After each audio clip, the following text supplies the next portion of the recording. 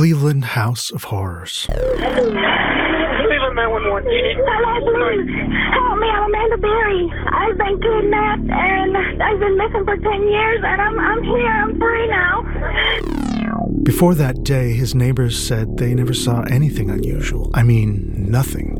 Dude was a school bus driver back all the way to the early 90s. He barbecued, he played an instrument. The mismatch of his outward life and the garden of horrors he tended inside can't be overlooked. It shows how good he was at creating a surface. But in reality, this malformed weirdo who lived in a residential part of Cleveland, in a close-knit Latino community, stole the innocence of 3 girls in order to satisfy his desires. This is Ariel's Garden of Horrors, this episode's evil nonfiction segment.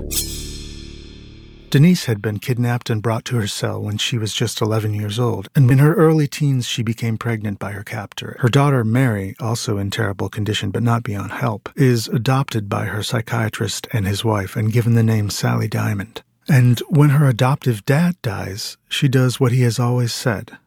"When I go, just put me out with the bins." She attempts home cremation in order to put him out with the bins. At the new dungeon, the monstrous cycle continues. Don't be scared. Subscribe to Season 1 for free in your podcast app. Then, be scared.